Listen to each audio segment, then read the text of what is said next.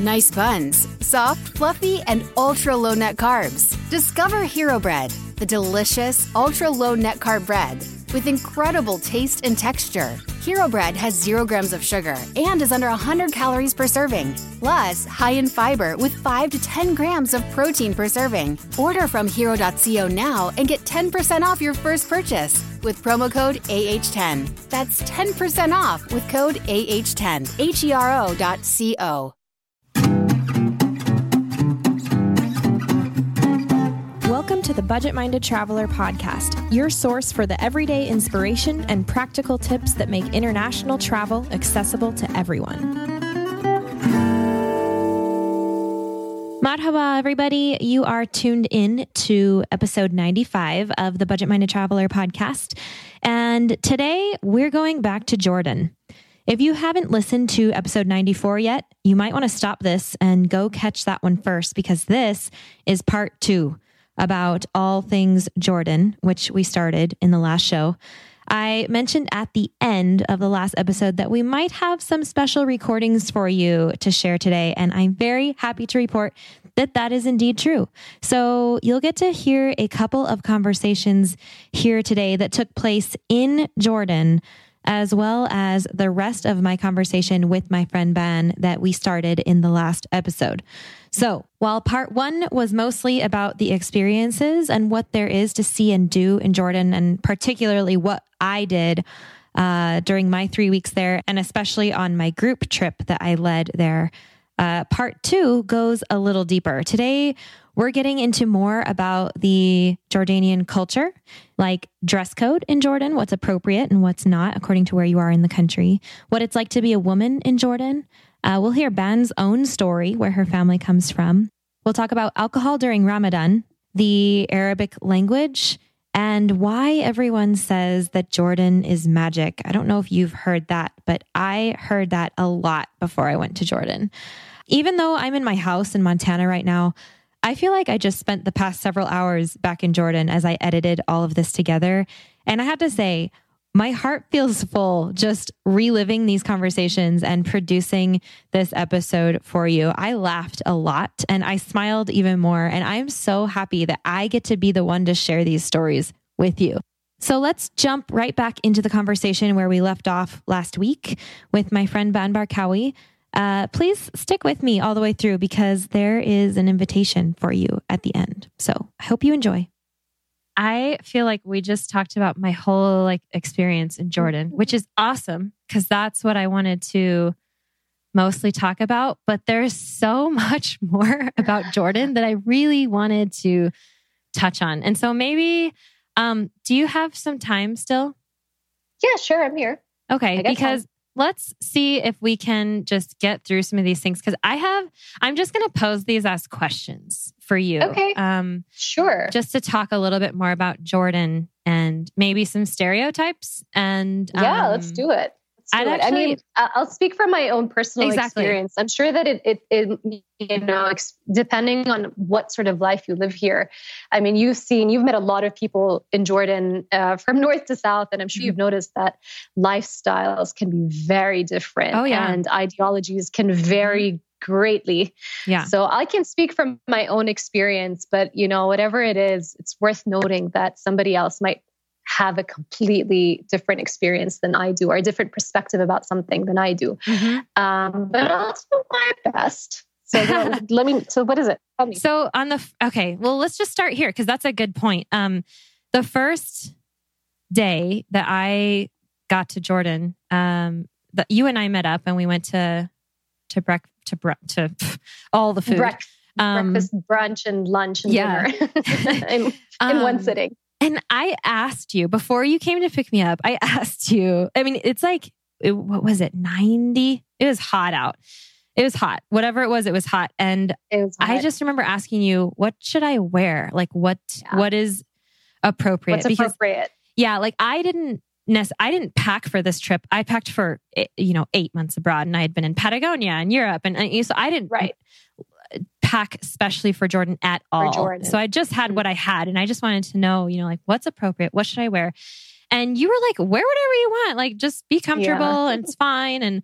And you showed up wearing, I love this because we were actually wearing like exactly the same thing, but you were wearing jeans and a tank top, and like your bra strap was showing, it's like you're wearing just like a regular tank. Like you looked just like I did. I'm like, okay, well, I feel better, because I guess it's fine. And that's Amman for one. That's also Jordan for two. But let's just talk about the dress just for a minute, because I know you also grew up in Saudi. And so it's a little different there. Very different. Yeah, you can't do that in Saudi, for example. So in Saudi, you'd have to cover up.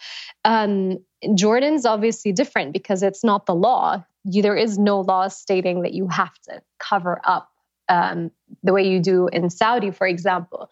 But like you said, in Amman, so in the capital in the city, it's a little bit more liberal. We get a lot of visitors, a lot of tourists, but also just as Jordanians, and especially West Amman. So we were in West Amman, which is a little bit more, I want to say, open-minded for lack of a better term, a little bit more liberal, and people don't really stare at you very much. Doesn't matter what you're wearing. You could go out in shorts and a t-shirt and you'll be fine.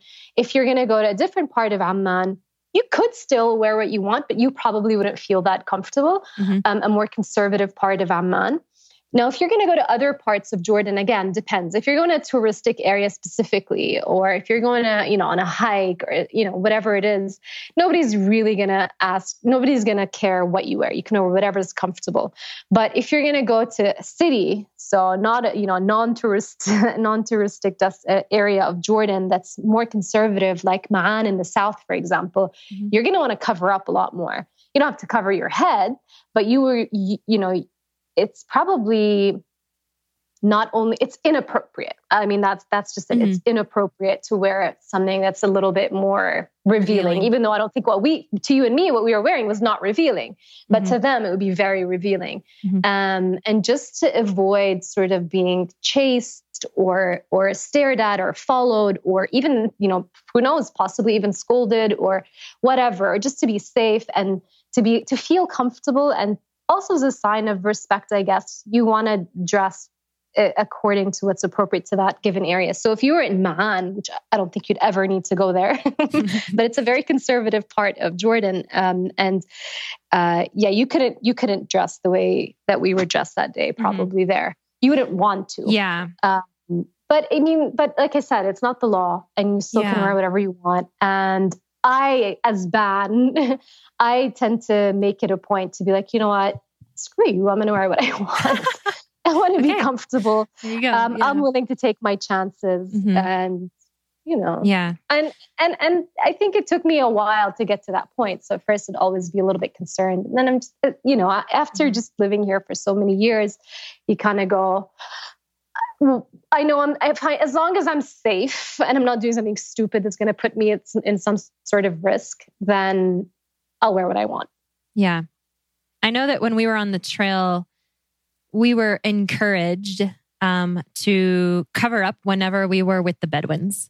And so we made sure to have sleeves but it's so hot in the desert that it actually makes more sense. Like, it's better for you to have a long layer of sleeves, a light long sleeve, than it is to wear, a tank top and just get burned. Yeah, you don't want to burn. You'll burn if you, exactly. So it's actually, win-win, I suppose. Yeah, but it was easy.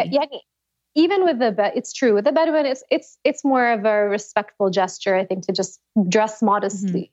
But again, I mean, if you felt more comfortable in a tank, if I really felt more comfortable in a tank top around the Bedouin, and it was too hot and I couldn't wear something with sleeves, I might, be like, whatever, it'll be okay. What are they going to do? Are they going to chase me down? Are they going to chase me back home? They might propose to you. They might. Those guys have up to 4 wives. There you go. You might get lucky. Yeah. Oh man. Okay. So that's good. What about, I'm wondering if anyone listening is surprised at your English, because since I've known you for so long that I kind of almost forget about this, but you guys, it's so fascinating to listen to you talk in Jordan, because your language is, obviously we're only speaking English today, But you are your language in Jordan it's not completely Arabic and it's not completely English. It's like a mix of the two. And so, so where does that come from? Like, can you explain to people why you speak English so well and like how that's so normal there? And it's normal in parts. I mean, again, it depends. It's normal in certain societies in Jordan. I think, again, Amman and West Amman tends to have that identity or that language where people just kind of cross over between English and Arabic. I personally I went to first a British school and then an American school growing up in Saudi Arabia. So that just became my more comfortable language, even more comfortable than Arabic. I barely have, and in the Gulf, it's a little bit different because it's such a melting pot. It's very international. You've got a lot of expats living and working there. So you don't even need Arabic for the most part. Now you're starting to need it a little bit more. But when I was going to school and I started working in the Gulf, I needed English more than I needed Arabic. Jordan's a little different because the majority of Jordan doesn't speak this way. Most of them will speak just strictly in Arabic, even if they do know little English or did study a little English at school. But yeah, in West Amman in particular, it's become more and more common. And in fact, it's a lot of non-West Ammani Jordanians will make fun of us for speaking that way. It's sort of a running joke, and but it's strange. We've kind of developed our own little language, I guess. The so Arabizi. Cool. It's so cool. I was gonna say, because for example, the Bedouins, and when you really get into the country, they don't speak English. But there are two things that I think they all know, and that's welcome to Jordan. You hear that so far, so good. Echoing off of any canyon in Jordan. Welcome to Jordan. Welcome to Jordan. And also, what's your name? That's it. I'm so happy. I thought the second question was going to be, will you marry me? Oh. What's your name's a good start. Taking it slow. I never heard that in Jordan. And so maybe I made it out. I don't know. But yeah, it was so funny because all the kids, like when we were up in the north, welcome to Jordan. What's your name? What's your name? And so we say our name and we say, what's your name? And then they respond with like the biggest smiles on their faces because they just spoke in English with you. Yeah, that's right. Just so cool. That's cool. But yeah, okay. So language, but also don't let that deter you from coming because you can find English. It's there. It does exist. It's there. No, it's there. And I think they're making it a point to teach a lot of the guides and the Bedouins a little bit more English since they have to interact with tourists a lot. So I think it's probably even getting better and better. I'm sure. And you know what? Maybe I'll play our little language thing. Remember when we were in the car and I recorded us having that conversation about our little language session? Yes, because I wanted to learn some Arabic. Okay, I'm going to stop it right there real quick, you guys, and take you back in time to that conversation that I just mentioned where Ban and I are in the car in Amman the first day that I was in Jordan. And we had a little conversation about language, not just Arabic, you'll hear. And then we'll cut right back into this conversation when our little language detour is over. First of all, you said you watched Game of Thrones. Yes, with the exception of last season. Yeah, so... No spoilers. No, I'm not going to spoil. But when I listen to Arabic, you just said Anna something. And that's I. That is I. In Arabic it is? Because it's also I in... Now you're going to think I'm a huge nerd. You are. You probably already think that. But it means I in Dothraki, I think. Is it? Yeah. Yes. I know. I mean, I don't know if I'm sure a lot of it is made up, but it seems like there are quite a few. Oh my God, am I going the opposite direction? It seems like there are quite a few similarities in the language. I've picked that up. Arabic and Dothraki? Yes. Okay. Not that I can understand any of it, but yeah. So there are I can't believe you picked that up. I did pick that up. This is my nerdy language brain that I love. I know. I love it. Only you could pick something like that. So, but it's because, okay, as I'm this is so funny, and I'm just going to continue this conversation while we're on it, but it's because I've been so...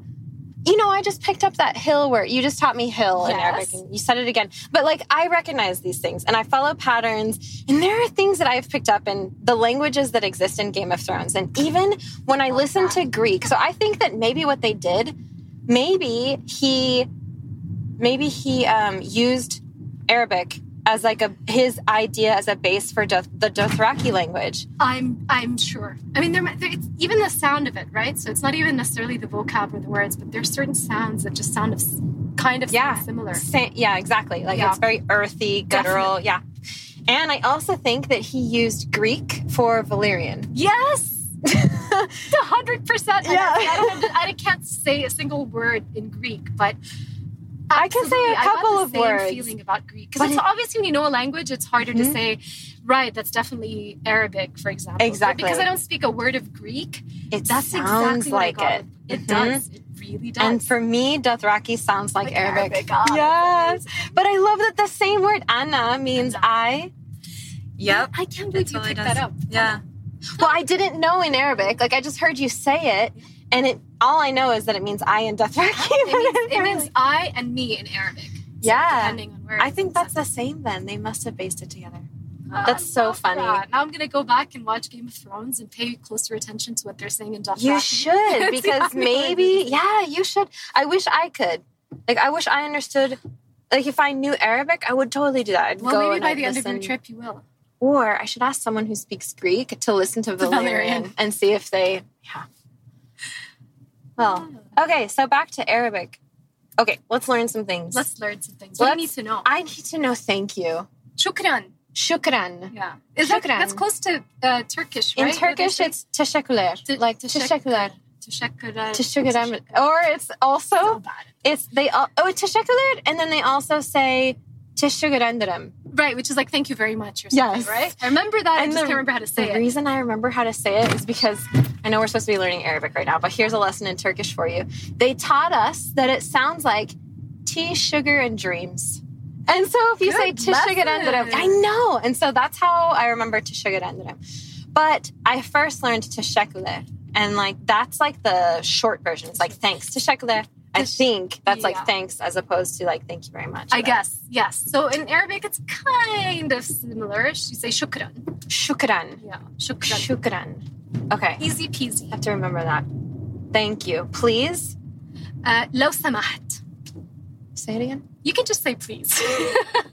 You'll notice that a lot of people will just use please. They'll use the English word. Say hi, right? So you've noticed how many times I've said hi. You have said hi. Hello is different. No, marhaba. Marhaba. You'll say marhaba for hello or hi. And either one is just, it's very common, especially in Amman. Maybe not outside of Amman. Okay. But shukran. So what was that the word we said? Lo samaht, please. Oh. So you'll say lo samaht, which actually means if you please. If you s'il vous plaît. S'il vous plaît. Yeah, okay. Lo samaht. If you're speaking to a man, if you're speaking to a woman, it's lo samahti. Oh. So that's different. So you can just say please? You can just say please. Do they even say that here though? You can say Amman, please. Again, you'll hear a lot of people just say please. But outside of Amman, because I'm going to be in lots of places. So will it benefit me to know how to say please for real? Yeah. Yes, it will. Okay. And then... Lo samaht, if you're speaking to Amman. Or lo samaht. T. So you just put an accent, or it's... T. Yeah. Lo samahti. Lo samahti. How did I do? Great. Okay. You're a pro. You're natural. Lo samaht. You're done. Lo samahti. For please. You have to pay attention. And with thank you, it's always shukran? It's always shukran. Shukran. Okay. And then hello is marhaba. Yes. And that's very much like Turkish. Yeah, it's merhaba in Turkish. Yeah. So marhaba. And you don't say cheers, you say cheers. You say bisahtak or bisahtek, which is the official cheers. But really because... Yeah, again, it's one of those things that most people just say cheers. You've adopted the English word cheers. Okay. Cheers. Well, okay. Yeah. It's probably because not too many people drink here. It's probably goodbye, ma'a salame, which means, it translated literally, that would probably mean with peace. Okay. So ma'a salame. Salam. Yeah. Okay. Or with, I guess, salame is with... safety, I guess, almost. Okay. So peace or safety, because salam is peace.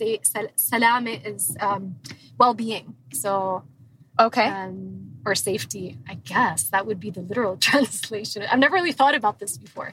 So ma'a salame would be goodbye. Okay, say it again. Ma. It has 2 A's with a thing? Yeah, ma'a is 2 A's. If it sounds like a goat, you're doing it right. Okay.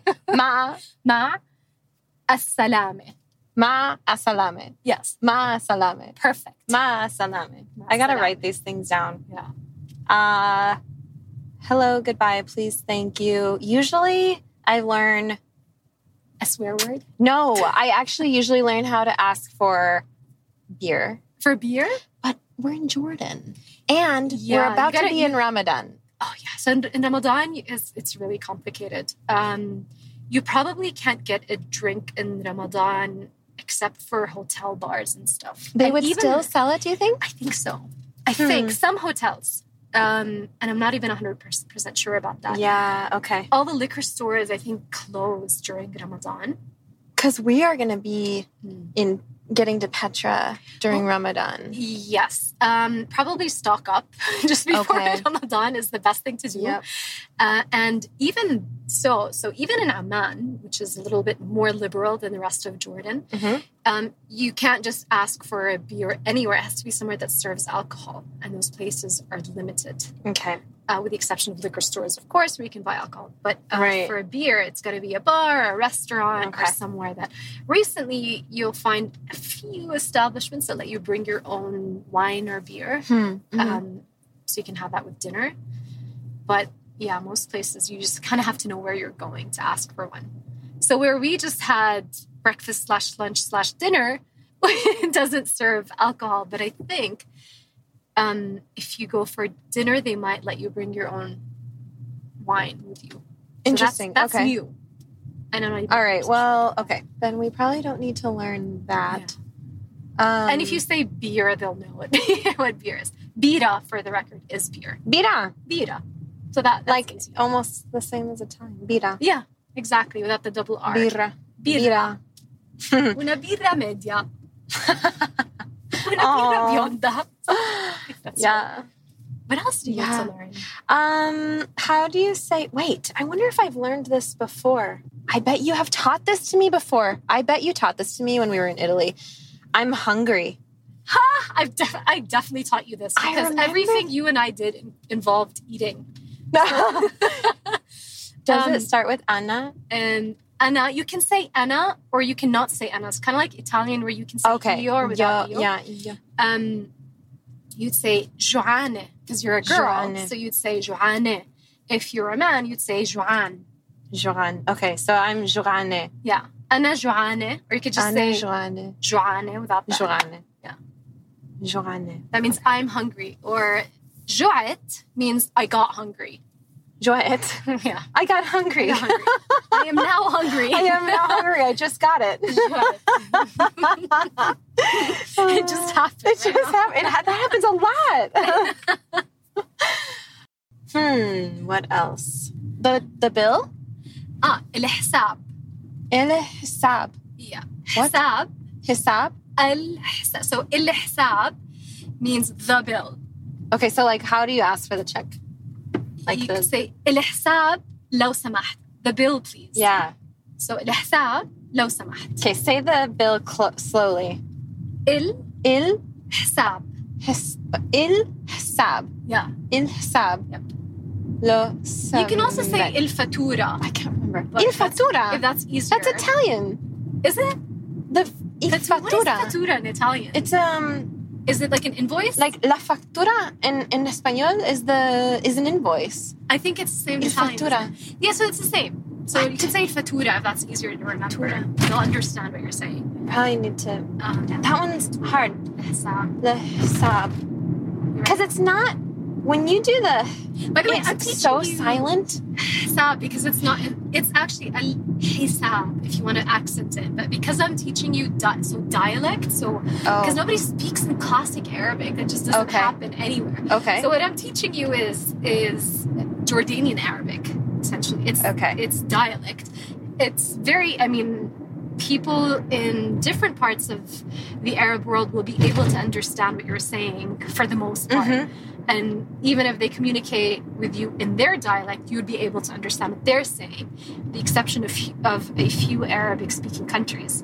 But for the most part, we all understand each other, even though we're speaking different dialects. Yeah. The classic Arabic that you learn in school and is all the textbooks are written in, nobody really speaks that way. Okay. It just doesn't happen. Interesting. It's formal. Where do you think would be the best place to go to learn Arabic? So Jordan's one of them, for sure. Okay. And our Arabic is kind of easy to understand. I don't know if that's just me saying that because I speak Jordanian. But I think it's one of the easier dialects to understand in Arabic. Uh-huh. Also Egyptian, because it's so if you... Growing up, everybody probably watched TV in Egyptian Arabic because they were dominating in the media back in the day. So anybody who would watch anything on TV was most likely going to be in Egyptian. So it's so widely spoken and so widely understood. And also their population is just massive. So you have a lot of Egyptian speakers around the world. So Egyptian Arabic or Jordanian Arabic you would... Right. I would recommend, for Arabic. Okay. So let's go back over that real quick, just with like those 5 words. So we have hello, marhaba. Mm-hmm. But I wanted you to do it so I could repeat it. Okay. I'll do it. Okay. So hello. Marhaba. Marhaba. Goodbye. مع السلامة. مع السلامة. Please. لو سمحت. لو سمحت. You're so good. Your accent's great. Thank you. And then, thank you. Shukran. Shukran. Yeah. Are you going to be able to remember all that? Well, this is why we're recording it. The thing about the accent that I have discovered is that the more you really try to make it sound real, guess what? The better it sounds. And the more people understand you and respect you for it. And so I put so much emphasis into accent when I learn a language. And when I used to teach Spanish, if I had a ruler, I would smack people, but I didn't. But I would have been that teacher because it's so important to get accent right. If you want to say the word right, say it right. And honestly, it does take a little bit of effort. And I know some accents are more difficult than others. It takes a lot of effort. Once you get used to it, at least try and you'll probably be able to do it, even if it feels strange at first. It does feel strange. It absolutely will feel strange. But you know what works really well with accents? Fake it until you become it. Because if you just keep faking it, like, okay, I know this sounds funny, but I'm just going to keep saying it, you'll get more used to it. 100%. That's exactly it. And then you just get good with accents. Exactly. Yeah. Then it becomes more, you feel more confident even when you sound silly. You think you sound silly, but you don't. And that's the thing. That's so funny you say that. So when I travel, because I learned Italian at some point, now anytime I speak to somebody in Italian, I'm not as confident because I don't do it all the time like you do. But I'm not as confident. I'm always worried they're going to catch me and realize I'm not fluent. But then I think, well, I'm not supposed to be. Nobody expects you to be fluent. You're not Italian. It's okay if you don't sound fluent. They're just going to be happy that you're making an effort. And it's the same here. Yep. And you think of it that way, you're like, all right, well, whatever, I'll try. What do I have to lose? Exactly the point. And I totally relate to that because I want to sound fluent. I want to sound flawless when I speak, And that's why I've worked so hard on these languages. But what happens when you hear someone who's speaking your language and you catch that they're not native? What happens? You become curious? Yeah. You become fascinated. Wow, where did you learn this? This is amazing. Wait, you're not from here? Hello? Like, what? That happens to me a lot in Spanish. You're 100% fluent in Spanish. Right? Yes. 100%. And people have told me, and I know that, I make mistakes with Spanish all the time. Right. Of course I do. Right. But people have told, here's that mosque. Yeah, there it is. Yeah, it's so pretty. It's really beautiful. Yeah. It's a landmark. I don't know where I was even going. I got lost in the mosque. I got lost. It's so pretty. You're Spanish. Oh, yeah. People have told me that I have perfect Spanish. And that's like the greatest compliment I can get. And I know that it's not perfect. But when someone native says that to me, it's amazing. And they say that the last person who said that to me was from Spain. Oh, wow. And I mean, he said if he didn't know, if he didn't know better, he would not have guessed that I was not from a native speaking country. That's crazy. He would have had no idea. And that's it. That's when you know you've nailed it. Exactly. Success. I love it. I'm going to shut this off. Thanks for the language lesson. Welcome. All right, that's the end of the language and alcohol during Ramadan detour. We're going to pick right back up where we left off. So maybe I'll include that. You're good. You're good with languages. You could totally learn Arabic. If anyone could do it, it's you. I could. Maybe I'll accept that as a challenge. And while I'm at it, I'm going to learn Dothraki, right? I'll learn Dothraki with you. Might as well. Halfway there. Okay. Nerd alert. Moving on. Okay. So two more things. One is, let's talk real quick about women in Jordan. Because I remember just kind of wondering, as a solo female traveler, what is it like to be a woman there? And some people did ask me that. And so I kind of want to bring that question to light. And I did ask you when we were walking on the street in Amman, like, do you ever feel like a second class citizen here? And you had said yes at the time. But will you answer that again? Like, how do you feel as a woman in Jordan? Especially because Jordan is probably the most liberal of the region, probably. And with the exception of Lebanon, I think, maybe. It is a little bit more liberal, but again, it depends. I mean, you have lots of different ideologies in Jordan, and there is a huge conservative population here, conservative population. You don't always, their voices might not be that loud, but they're there, and they're there in huge quantities. And also, I mean, this is a really big question. Do I personally feel like a second class citizen? To a certain extent, yes, but I'm luckier than a lot of people because I come from a family that's a lot more liberal and a lot more accepting of my life choices and my lifestyle. And I have the freedom to sort of go against the grain a little bit. Most families in Jordan, most women in Jordan don't have that privilege. And will grow up in very conservative families and communities. And conservative is okay if that's your thing. It's your thing. But I do think that it's conservative in a way, and this is my personal opinion, it's conservative in a way that does actually take away women's freedoms to a certain extent. It's, there's still a lot of things that are considered taboo for women to do, even if it's something just as simple as, in some communities, even as something as simple as going to work. It's about, interacting with men, even in public. I think that's not becoming, it's not as much of an issue as it used to be, but there are still other taboos. Just staying out late is one of them. We talked about attire. That's another one. A lot. I've spoken to women who wear headscarves. They wear hijab, and they've told me that the only reason they wear it is because their families expect to. I know that's not the case for probably most women here. Most of them will do it by their own free will, and they choose to cover, and that's fine. You can choose to do whatever makes you happy. But some women I spoke to said that they only cover because it's sort of an unspoken rule in their community, or their families sort of very strongly encourage them to do it from a young age, when they were still really young, teenagers even, and that they asked to take it up because their families are really conservative or really religious, have basically just said, no, you can't do it. What are people going to say? And then there are also other issues where women are definitely second-class citizens, legally speaking. One of them is that Jordanian women cannot pass on their nationality to their offspring. That is still a thing.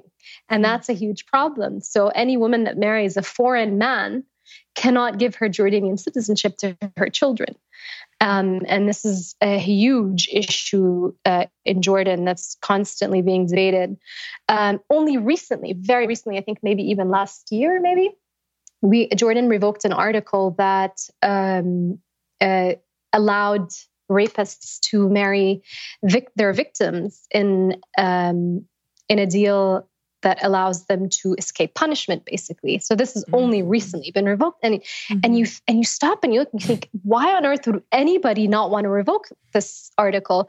It's because you still have very traditional ideologies that are prevalent in certain communities. I mean, these are sort of, these are just examples. Obviously, this is not the entirety of Jordan. You're also seeing women who are breaking out of their communities and saying, no, I'm going to do something different. There are families in conservative communities that encourage their wives and daughters and sisters and whatnot to go out and, break these taboos, defy the taboos. I spoke to a woman who lives in a very conservative part of Jordan, in a conservative community, and a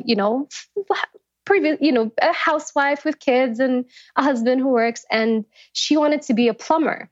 And she was really nervous about telling her husband because she didn't know what his reaction would be, but she was really surprised to learn that he encouraged her to go out there, work with the men, go learn how to be a plumber, start your own business. And he was just extremely supportive. So you are seeing people sort of change. And so you're seeing a little bit of everything. But yes, definitely women, we still have a long way to go. Still a lot of taboos about reputation and about, ethics and morals and all of that traditional stuff that does sometimes affect the way they're treated in society or looked at in society. We still have a long way, but it's, you're starting to hear voices. And I think that's what happens in a melting pot country. That's what happens in a melting pot country. You guys are coming from so many different places and backgrounds, and then you see someone like your minister of tourism is a female. Oh yeah, and she's a badass. Yeah, she is a badass. There are women in leadership positions in Jordan that it like blows my mind, and it's so cool. Because it seems like a dichotomy. But it's just because there are so many different stories going on at the same time. Exactly. I mean, it's true. Women in Jordan, there's a fairly, I don't know, I don't have numbers in front of me, but when it comes to education, for example, you have a really high percentage of the population of women who are educated to a college level, to university level. So that's something that's actually always been a part of the Jordanian culture or the Jordanian ideology as a whole. Is education is important. Sure, there are still, again, you'll find a little bit of everything, but there are some really highly educated women. It's after the education phase that it sort of gets a little bit tricky, where you have a lot of qualified women who are really educated, who want to work, who are intelligent and powerful and impressive in so many ways, but don't always have the means to, it's not always easy for them to work, whether it's because of taboos or because of transportation issues or because, lots of different reasons, or because they're expected to start a family and stay with the kids. And so it's that's a challenge, because the unemployment rate in Jordan is a little bit scary right now. Among young men even. So when you have women who are willing to work, who want to work, who are qualified, who are educated, but then it's not so easy for them to go out there and work. It's a little bit of a problem. It's a challenge. There are also lots of organizations that are working to empower women to find ways to create an income stream for themselves, kind of like what is her name? Sliman. Yeah. Who you met in Qais.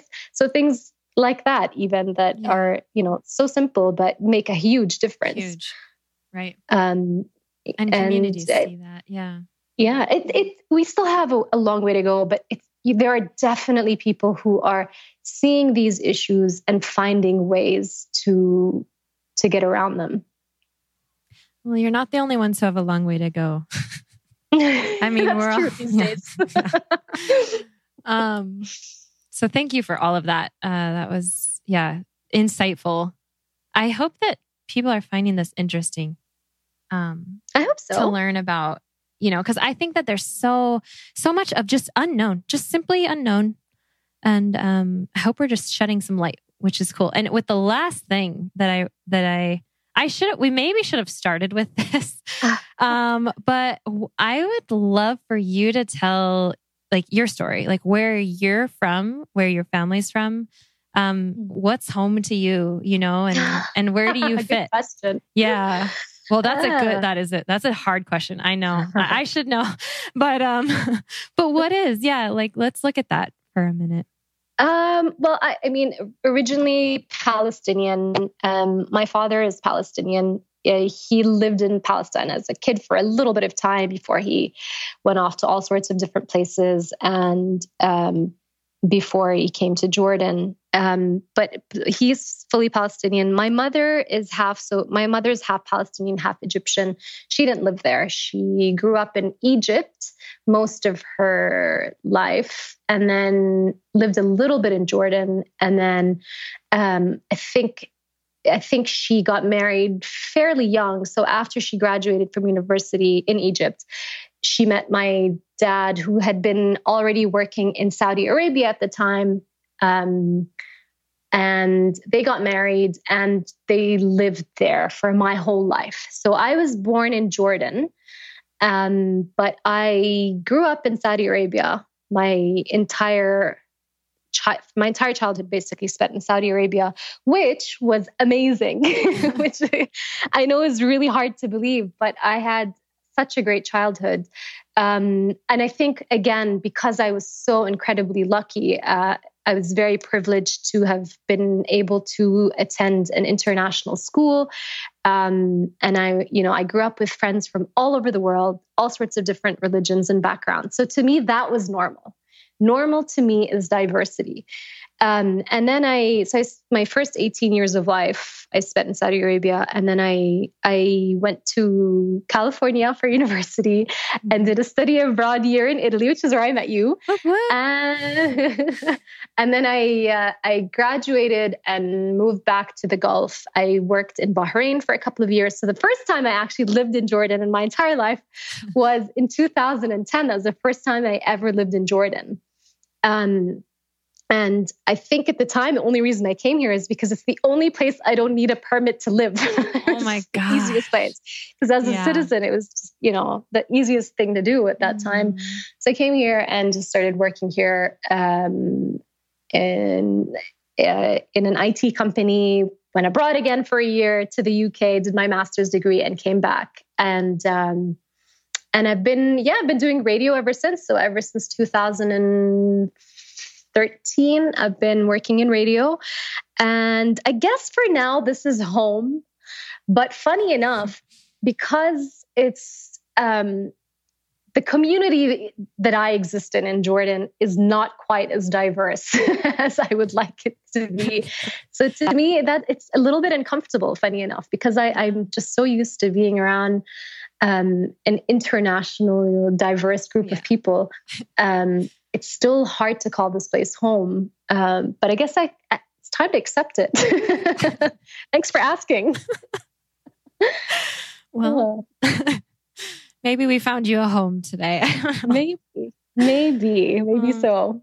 I think your home is with the people and the experiences that shape your life. And it doesn't have to be defined by a country or four walls or anything. It's all home. I guess it's all home. Yeah. I think that's the best way to describe it. You get attached to different places in different ways. And I think once you leave a place and you look back and you think, oh, that familiar feeling that I have, this weird attachment that I have to this place, that's when you start calling it home. Yeah. And you go back and it's like, yep, home. This is home to me. But that happens in so many places and with so many people. Okay. I have taken up so much of your time today.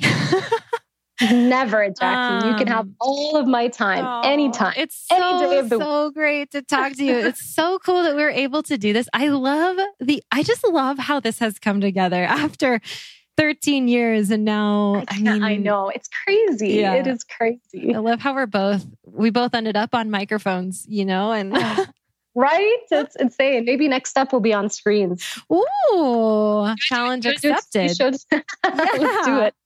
Let's do it. Oh my gosh. Okay. Well, is there anything you want to add about Jordan while you have everyone's attention? Oh, goodness. Not to put you on the spot. No, not at all. We didn't even talk about the food.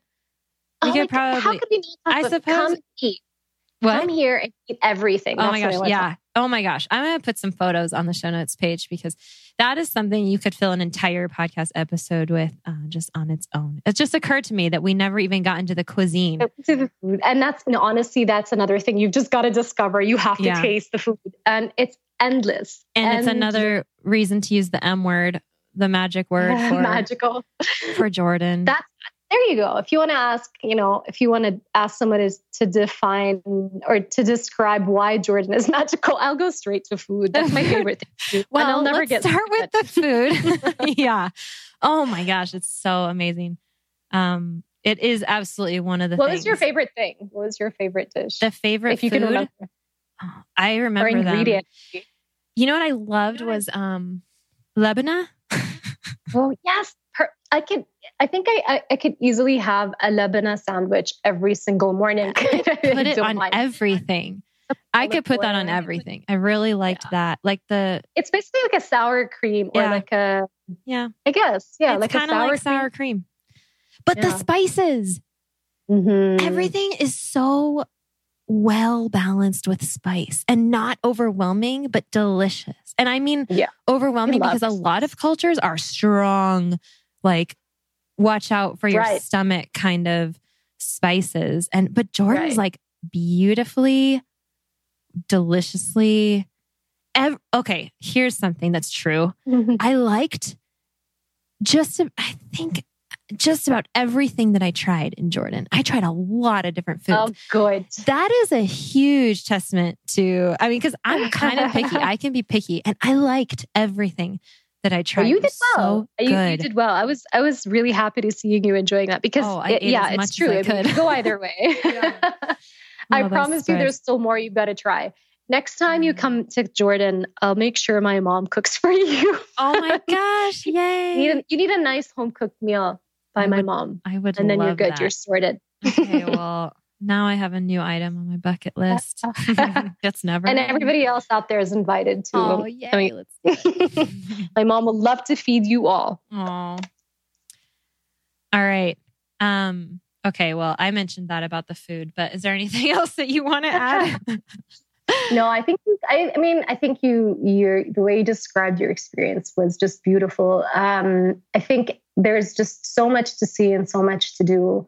And there's something for everyone. So if you're looking for adventure, it's there. If you're looking to just kick back and eat, it's there. Oh yeah.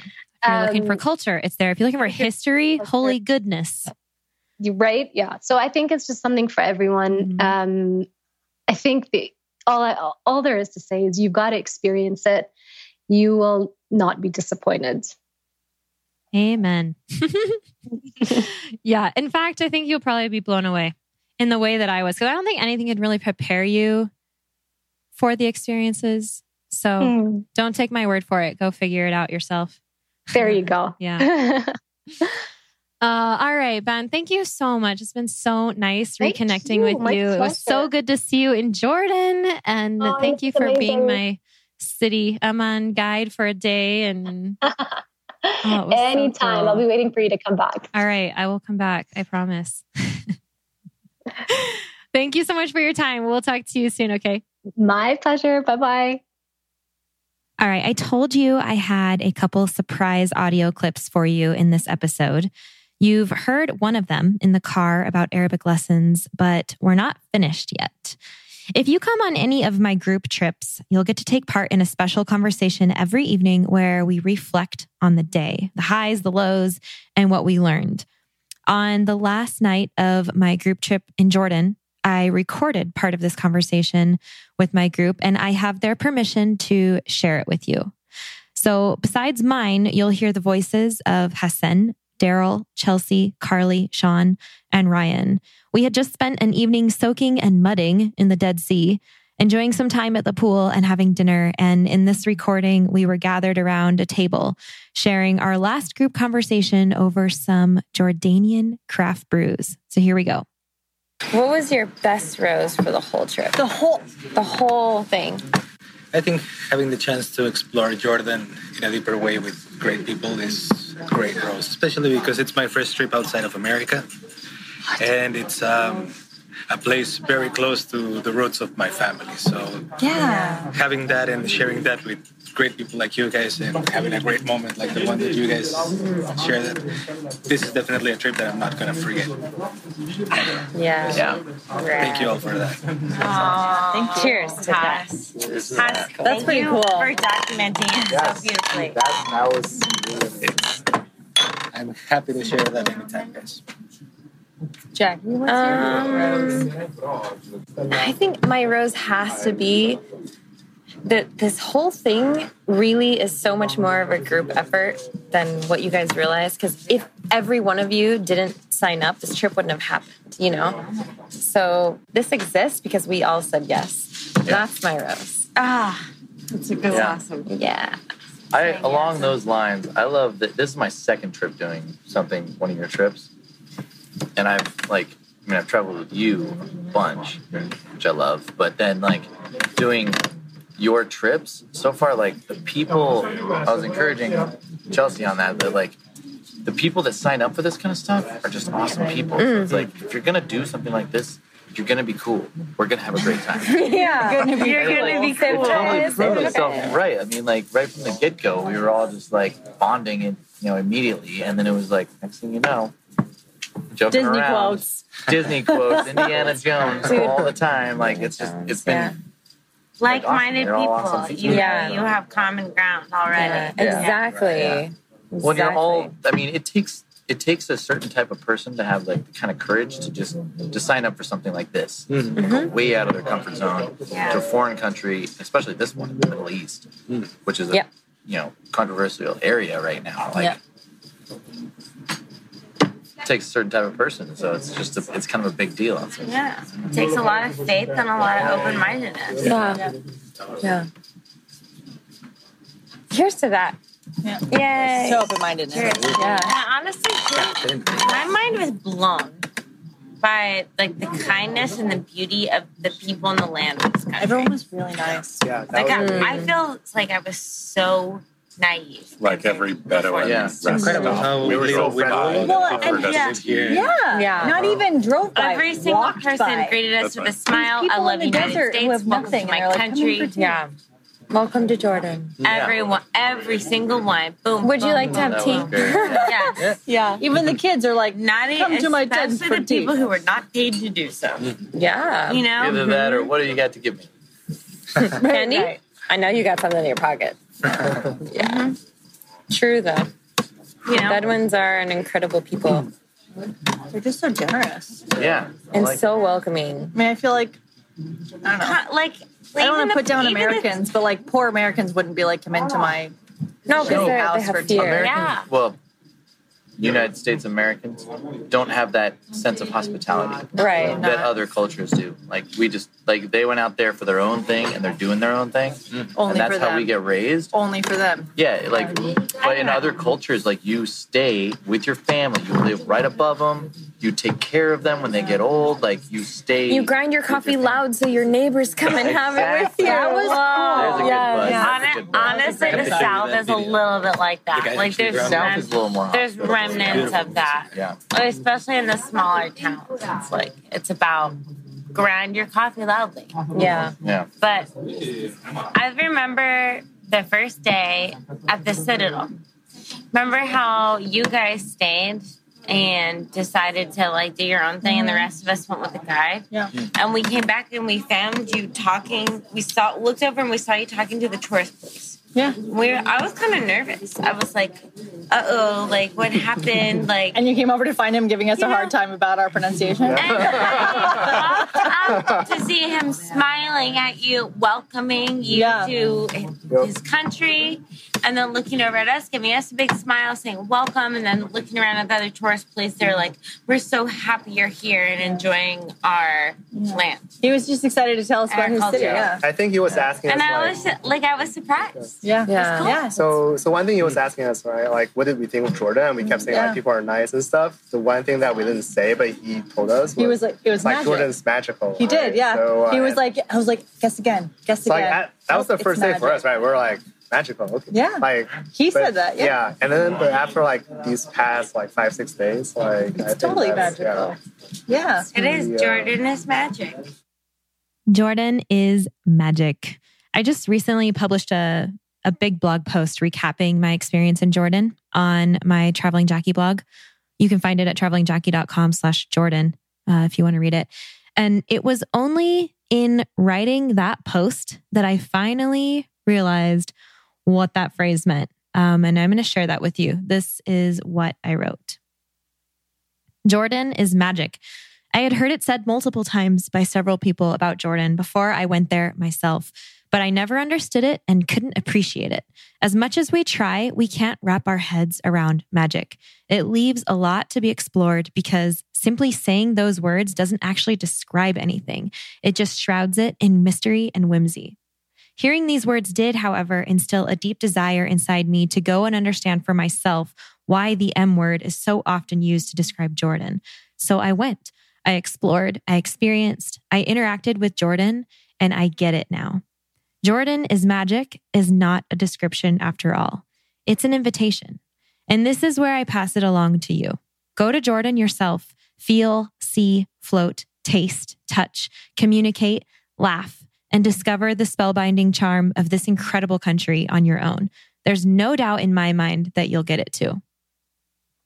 I hope so much that you've enjoyed this 2-part episode on Jordan, and a big shukran to you if you've made it all the way through to the end of this episode. As always, you can find any links and notes mentioned today on the show notes page at thebudgetmindedtraveler.com/95. And thanks again to all of my trip participants for having the courage and open-mindedness to join me on this incredible journey. And again, to my dear friend Ben for helping me produce such fun episodes to give you all a glimpse into the beauty and magic of Jordan. Thank you so much for listening. Safe and happy travels to you.